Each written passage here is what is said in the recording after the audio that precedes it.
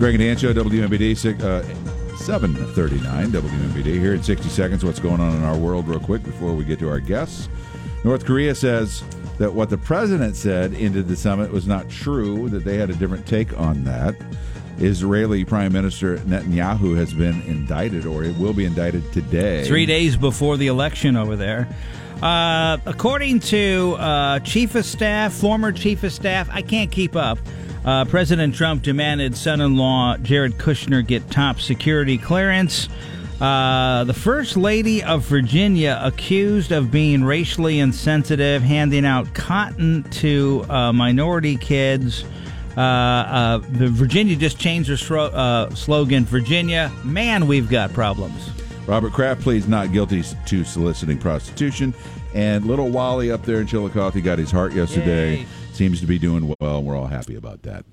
The Robert Kraft story, as we just mentioned, the sex trafficking part of that story is the most important part of that story. And the FBI and the police said after they finally raided that place, they found actually a health department worker who was doing an inspection, found a little grill in the back, realized that women were living there, tipped to the FBI, and then from there they exposed what was going on there. It's the tip of the tip of the tip of the iceberg was their quote. Several months ago, the Center for Prevention of Abuse, of course, this is all really under a large umbrella, but they started a separate, I'll call it department, Carol Myrna. Is that right? That's that what right. you call it? That's right. And that is called, what do you name it? What is it called? It's Human Trafficking Services. And what does that mean? It means that we not only care for survivors, but we are creating change agents by sharing our knowledge about what human trafficking is, how to spot it, what to do about it, and trying to make a big difference in the communities we serve by helping make them a little safer and a little friendlier. Sarah Seifert is in charge of that department. Sarah, good morning to you. Good morning. What does it mean? What does human trafficking entail? What encompasses under that umbrella? So, in a nutshell, human trafficking is forcing an individual to either provide forced labor or commercial sex. And they do that by exploiting vulnerabilities in certain populations. All right, I want to throw a theory at you that I've been thinking. I thought about it last night while I was trying to go to sleep. I saw a video just yesterday on Facebook. It was a woman I don't know. She doesn't live around here. She was just sitting in her car expounding this. She was warning people, and she was telling people that there are just men waiting in parking lots all over America to grab you, and specifically she was talking to women, of course, to grab you and force you into sex trafficking. My gut tells me that there's a weird thing that's happening where we're overreacting and scaring each other in an area of sex trafficking that's not really true, or it's minorly true, not majorly true. What is your reaction to that? Well, we know that human trafficking happens in all communities, rural and urban. Right. We know that it's an issue within the state of Illinois and within our local community. But our focus isn't to scare anyone about the possibilities of trafficking. Our message is to provide awareness. The majority of the survivors that have reached out for our help have been trafficked by people that they knew, intimate partners or family members. Much like kidnapping over the years. When I was a kid, man, we always had the fear put in us. But the fact of the matter is, it's very rare for somebody to be kidnapped by somebody they don't know. Yeah, that's a very small percentage. I'm assuming it's similar to this. It's very similar. So in the case of the ladies in Florida, and I know you're not speaking to that case in particular, but I'll just say this: I learned from that story is that a lot of them, if not all of them, came into this country thinking they were coming here to work at a restaurant or a salon, or they were going to be a maid or whatever, and then they had their passports taken and they were stuck. And they came through a specific port in New York. Yeah. It's not unlike a drug port where they have specific places where they traffic drugs. They're doing the same thing with these women, taking away their passports. They don't speak English, and now they're forced to have either sexual labor, some of them, and I don't want to get people mad around here, nail shops, different things along those lines, but they're forced to do labor that, and they have nowhere to go because they don't speak English, they don't have passports. Is that happening here in town? or in the area? We have not had anyone reach out to us for help out of a massage parlor establishment. However, that's not surprising to us because we know that the crime is often under-identified and under-reported. And the way that the nature of these types of businesses, it's very undercover, it's hush-hush, it's covert.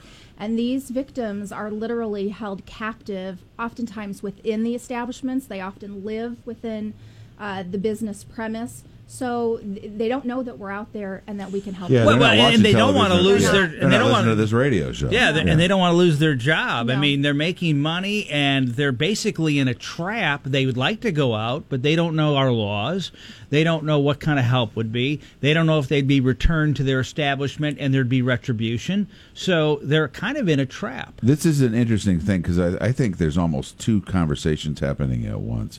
If a person wanted to, and this is my opinion only, if a person wanted to be in that business of their own volition and a man wanted to go and purchase such services, to me, I almost step back and go, well, live and let live, that's your own deal, I don't care. But I think there are men around Central Illinois and every community in America who are going to places and supporting captive people. They don't even maybe know it.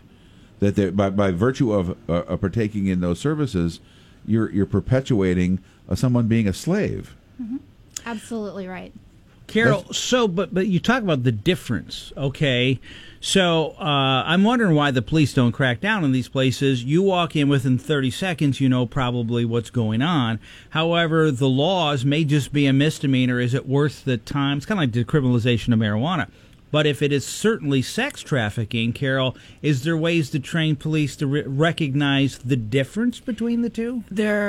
Yes, but we're spending a lot of time trainings with law enforcement all over Central Illinois. But I think that what's really important to note is that not only are people exploited that come from overseas, but people that are born right here in Central Illinois and all over the United States are exploited as well. The spin that I like to put on it is, what are we doing about it? And we are doing something about it. That's what I want to know. We're unique in Central Illinois that, the Center for Prevention of Abuse is providing services to the Human Trafficking Services Department and Sarah, training people, helping people understand, helping residential associations, Kiwanis clubs, Rotaries, helping people become aware of what it is so we can do something about it. Yeah, and we'll ask this question in a bit. Do people kind of know? It's like, wow, that doesn't look right, but what do I do? Here's what I think. Yeah. It's just, we all know. We all know. It boggles my mind that all those places are open. There's a difference, though, in knowing that it's occurring and then knowing what to do about it. Okay. And so that's part of our message that we want to get across to individuals, is that if you spot something suspicious, right, report it. Okay. Report it to law enforcement. Report it to the National Human Trafficking Hotline. Call our organization for some crisis intervention and some tips. But it's not just enough to know what human trafficking is. We have to take steps. Okay.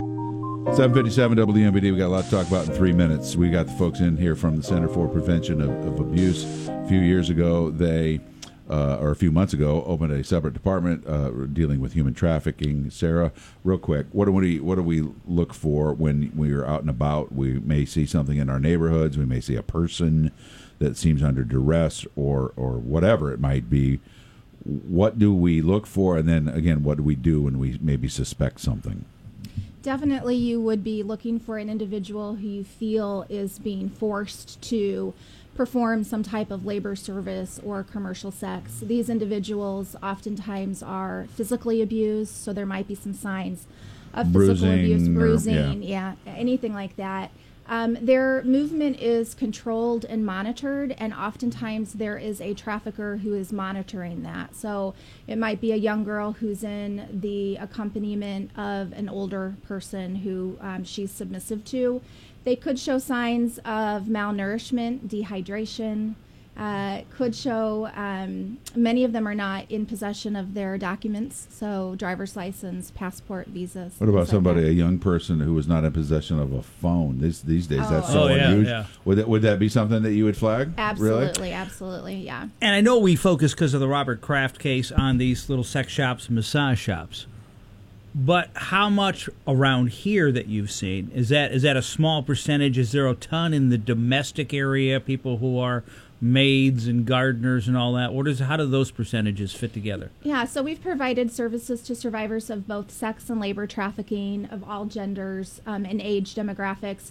The majority of our survivors have been female and victims of sex trafficking, usually through an intimate partner or a family member. Our youngest was just 11 when she came to us.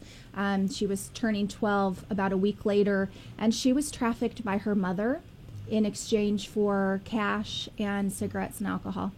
Wow.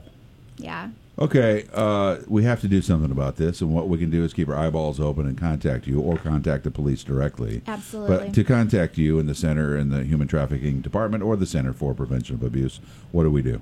We have staff available 24 hours a day. Our crisis hotline is 1-800-559-SAFE, SAFE, or 1-800-559-7233. You know what's the ugliest part of this story? What's that? Her mom is trafficking an 11-year-old, Right. and there's people out there willingly taking the 11-year-old. Oh, that whole side of it is amazing to me at all. It's unbelievable. Carol, it's good to see you guys. Thank you. We guys- always appreciate coming Well, here. you're doing such great work, and maybe not so long between visits now, because Yes, this is please. Yeah. high on everyone's radar. Let's keep it going. Great. It is 8 o'clock. Sarah, thank you. Thank you. It is 8 o'clock. Time for news.